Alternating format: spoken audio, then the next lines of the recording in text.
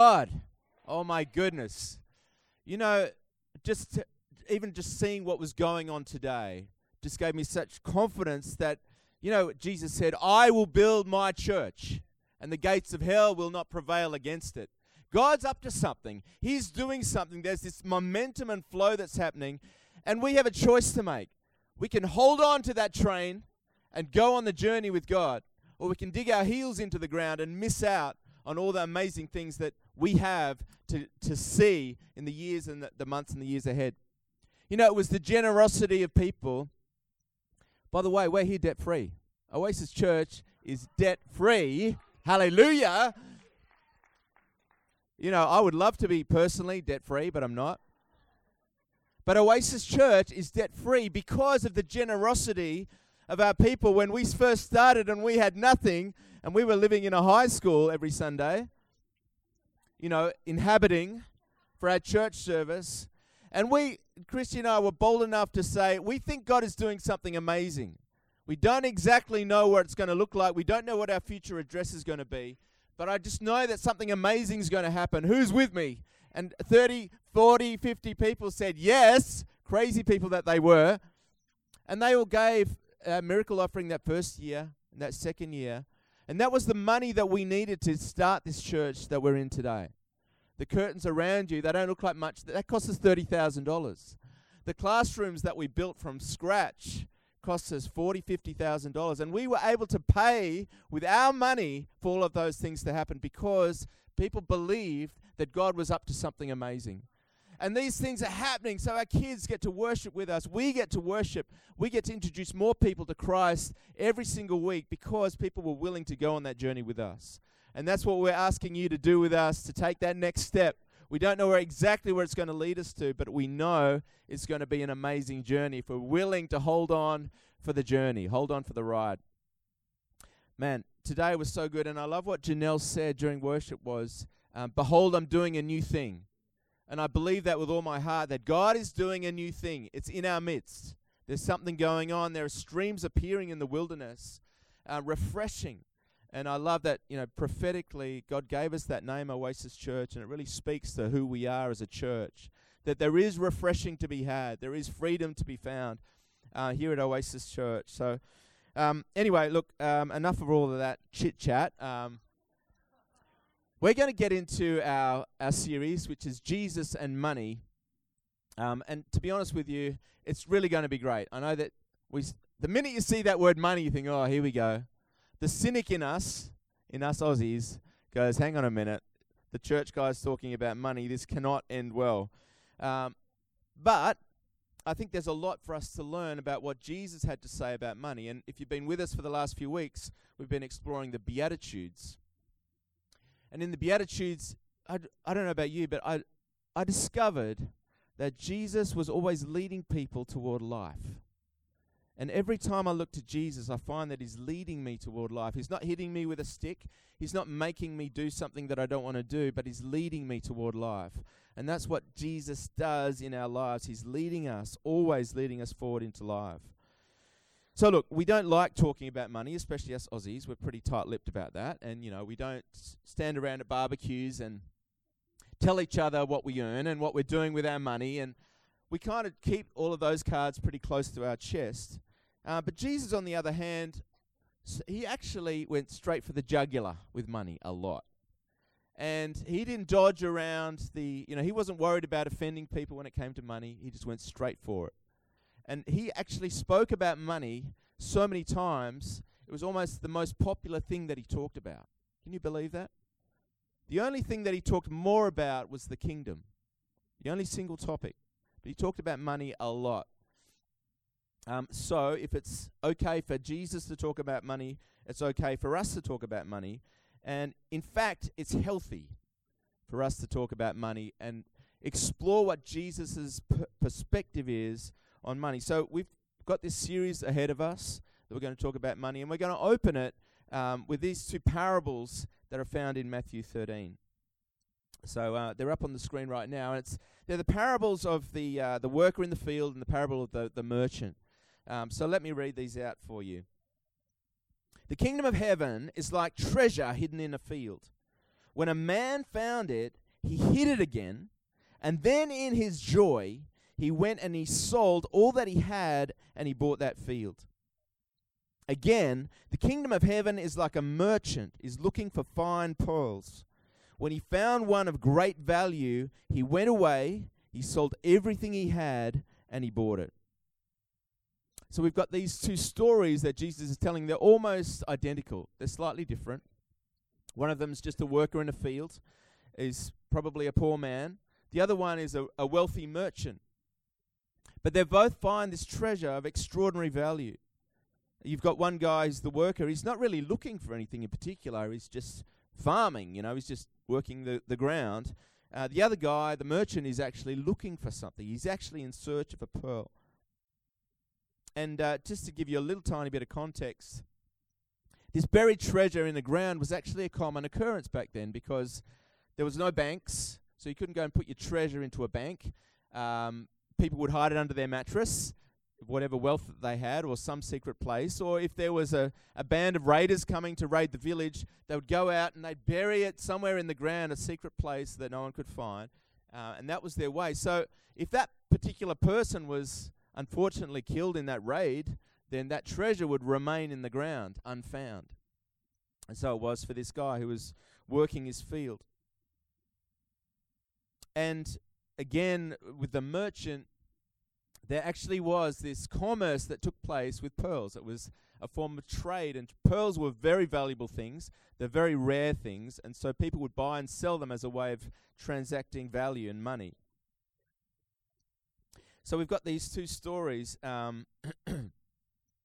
But yeah, just to kind of paint a picture of this worker who's in a field, he is just working this field. He was probably working that field for many, many years. He could have been working that field for 20 years and not realizing that there was a treasure to be found. And then one day he discovers it. Can you imagine his joy? Can you imagine? It's like winning the lotto. It's like going from being a subsistence farmer to all of a sudden, wow, you've won the lotto. You won over $1 million. The joy that he must have felt. The joy. It's just like Sonny Walters kicking that winning goal for the Dockers. There's a lot of joy when that happens. So these are the questions that I want to pose today is, okay, so if the kingdom of God is so amazing, if it's so incredible, it's like a treasure to be found with great joy, then why don't we act that way? Why don't we jump into the kingdom with that same enthusiasm and delight? I've got a couple of things that I want to put to you about why we don't really dive into the kingdom of God. Why we don't take that deal of a lifetime that the merchant discovered as we do with Jesus. The first one is this. To be honest, I think we live in a life or in a world and society that we've just got way too many options. We've got too many options. Too much choice in our life. Matt Sen over here introduced me to KO very recently, which is, for those who are not into sports, it's a sports app. So you can watch, it's pretty much Netflix for sports, right? You can watch hundreds and hundreds and hundreds of different types of sports. You can watch the commentaries, you can watch the replays, you can watch shorter games, you can watch longer games, you name it. You can watch different angles. I mean, you got it. Choices. And so Matt Sen watches a lot of cricket, I believe. A lot of late nights. And Marari's really good about it. She encourages you even.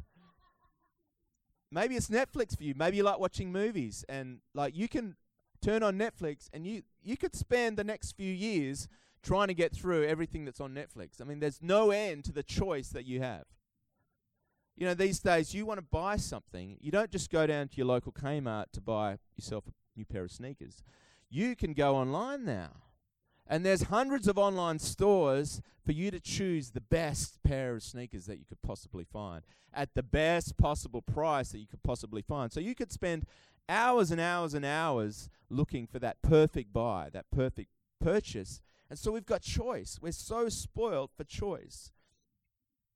And some might say, well, choice is a good thing. Yes, to some extent it is. But unfortunately, that leads us to becoming distracted.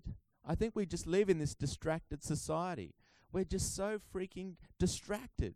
I mean, who doesn't walk around with their phone notification, blip, oh, what's this all about? It's something on Facebook, it's something, a message from somebody, it's an email, it's some new sports result. Something is there to distract you from you getting on with your life. And so we live in this distracted society. So you ask me, well, what on earth has this all got to do with being distracted? It's got to do with finding the treasure in the field. I just think to myself that what if we're missing out on what could actually be right there? And I was thinking, what would it have been like for that worker in the field's neighbours to discover that he's found the treasure? He went out, he sold everything that he had, every possession that he had, the microwave, the dishwasher, the car, the coffee machine. Oh, that would have been tough, but yeah, got rid of the coffee machine. Everything had to go so that he could buy this field. So he had nothing left except he had the field. And everyone would have been scratching their heads. What on earth is he doing buying that field? It's not even a good field. The soil's not really that good. It's all rocky. What on earth would he do using all of his savings just to buy that field? And then, the moment comes and the guy's, pulls out the treasure. Next minute, he's walking down the street with his Gucci chain and fur coat.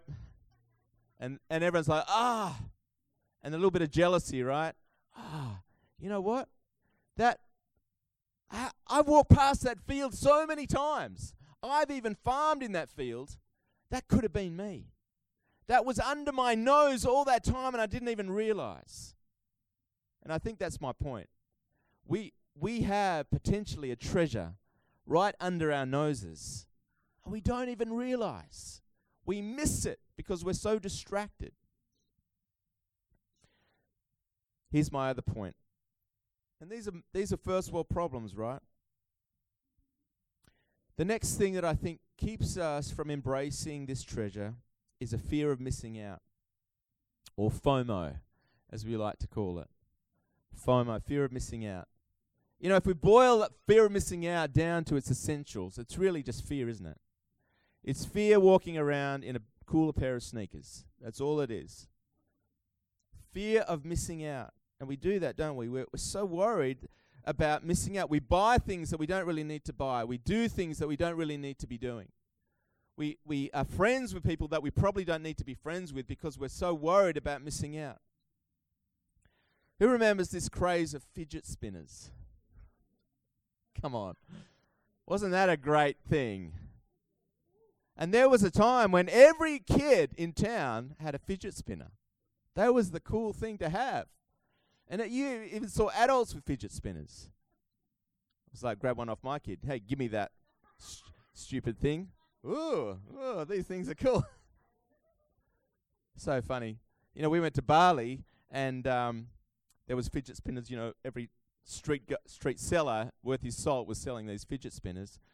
I was so caught up in the moment, like, our kids don't have fidget spinners. I mean, they're going to grow up not knowing, not realizing what it's like, the joy. There could be educational purposes in it. I don't know. So I probably spent 4 times what I was supposed to spend for this fidget spinner. And then one day dawns, I don't know, collectively across the land, everyone goes, fidget spinners are out. Don't need them anymore. Like, we got the educational value out of it.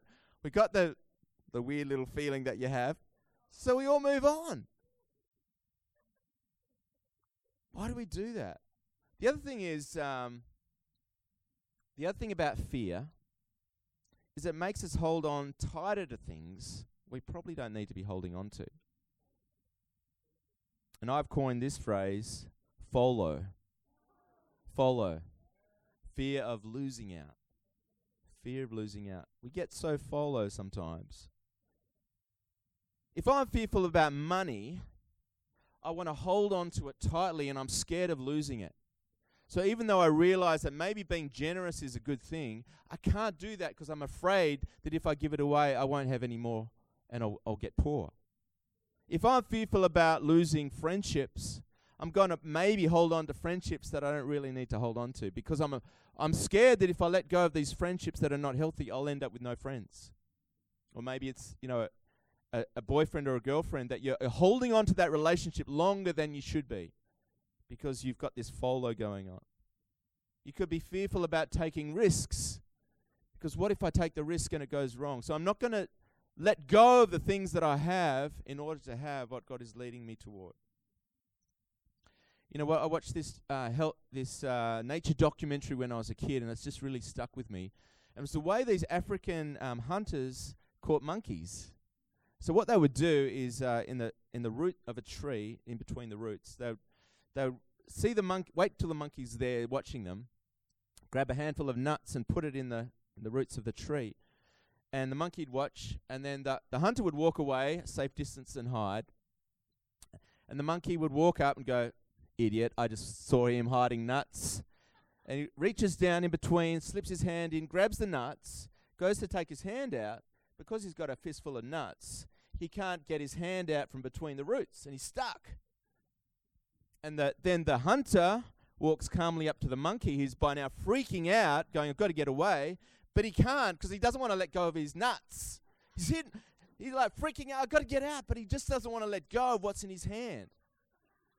And he just doesn't think, "I've just got to let go of these nuts." He can't and he won't. "I won't let go of these nuts. These are too valuable." And so he gets caught by the hunter. He doesn't even have to run after this monkey. And I think, to be honest, we're like monkeys, aren't we? Let's be honest. And how many people miss out on what they could have, what God really wants for them, because they're not willing to give up some of the things they don't even really need? God's calling us to let go of things. And if He wants a plan for your life, sometimes it's going to involve letting go. Being willing to let go of the things we don't even really need. If we can do that, we can get free. All right, so what do we need to do? 3 things. First thing, we've got to ditch the options. We can't live like we've got too many options. If we live that way, we're going to get stuck. We've got to lose the options. You can't love God and money at the same time. Jesus made it clear. You can't live them both at the same time. We want to have it all. We want to have a bit of Jesus and a bit of money and a bit of this and a bit of that. And we try and shoehorn God into our current lifestyle. And then we question, why things are not working out for us. It's not going to work out. You've got to let go and just have one option. Like I said last week, live your life with focus. We've got to learn to live our lives with one thing in mind. So we've got to commit to selling everything, like the worker did, sell everything in order to have the one thing that's actually worth value. The second thing that I find so interesting, and this is what we need to do too, is embrace joy. We've got to embrace joy. It says that the worker in the field, he went in his joy and sold all that he had. It wasn't like, I've got to sell my microwave oven. I've got to sell my chariot or whatever it else was that he had to get rid of. He was like in his joy because why? He knew that what he was going to get was far more valuable than what he was getting rid of. We've got to embrace it with joy. And I think, to be honest, the first step is the realization, hey, there's something here for me. The second step is to allow that joy to rise up, because joy just overwhelms the fear. Joy overwhelms the fear. You're not going to be so worried about the future because you've got this joy that's rising up on the inside of you. There's something better for me if I'm going to walk down this road. Third step is that we need to learn to trust. Learn to trust. You want to get free, but you're sitting on the sidelines still. You're sitting on the sidelines watching the other guys have fun, and you want to get in there, but you're a little bit scared. And I think so often it's that thing of trust. Am I willing to trust God? Does He really have my back? Is He really going to look after me if I take this leap of faith? And how am I going to tell you any other way except you've got to try it? You've actually got to take a leap of faith with God. You actually have to trust Him to discover that He's trustworthy. There's another way that we can look at this these parables,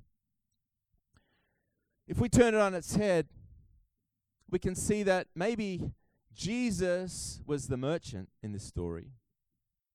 And maybe we are the treasure. Maybe we are the pearl of great price.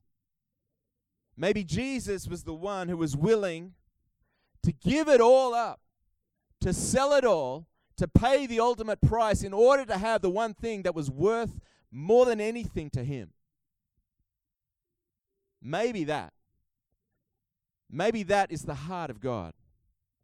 He would just go to any extent, pay any price to have that relationship with us. Now, I don't know about you, but nobody that I know has ever died for me except Jesus did. He was willing to die for me, give his life up for me. If there's anyone who's worth trusting, it's got to be Jesus for me. I've got to trust him. If I can't trust someone who's willing to go to that extent, I can't trust anybody. But I want to tell you that he's a trustworthy person. He is worth putting our trust into.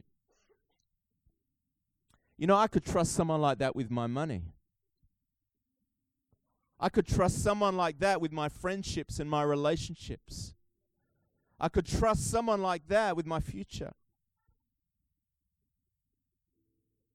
Are you ready to trust him, church?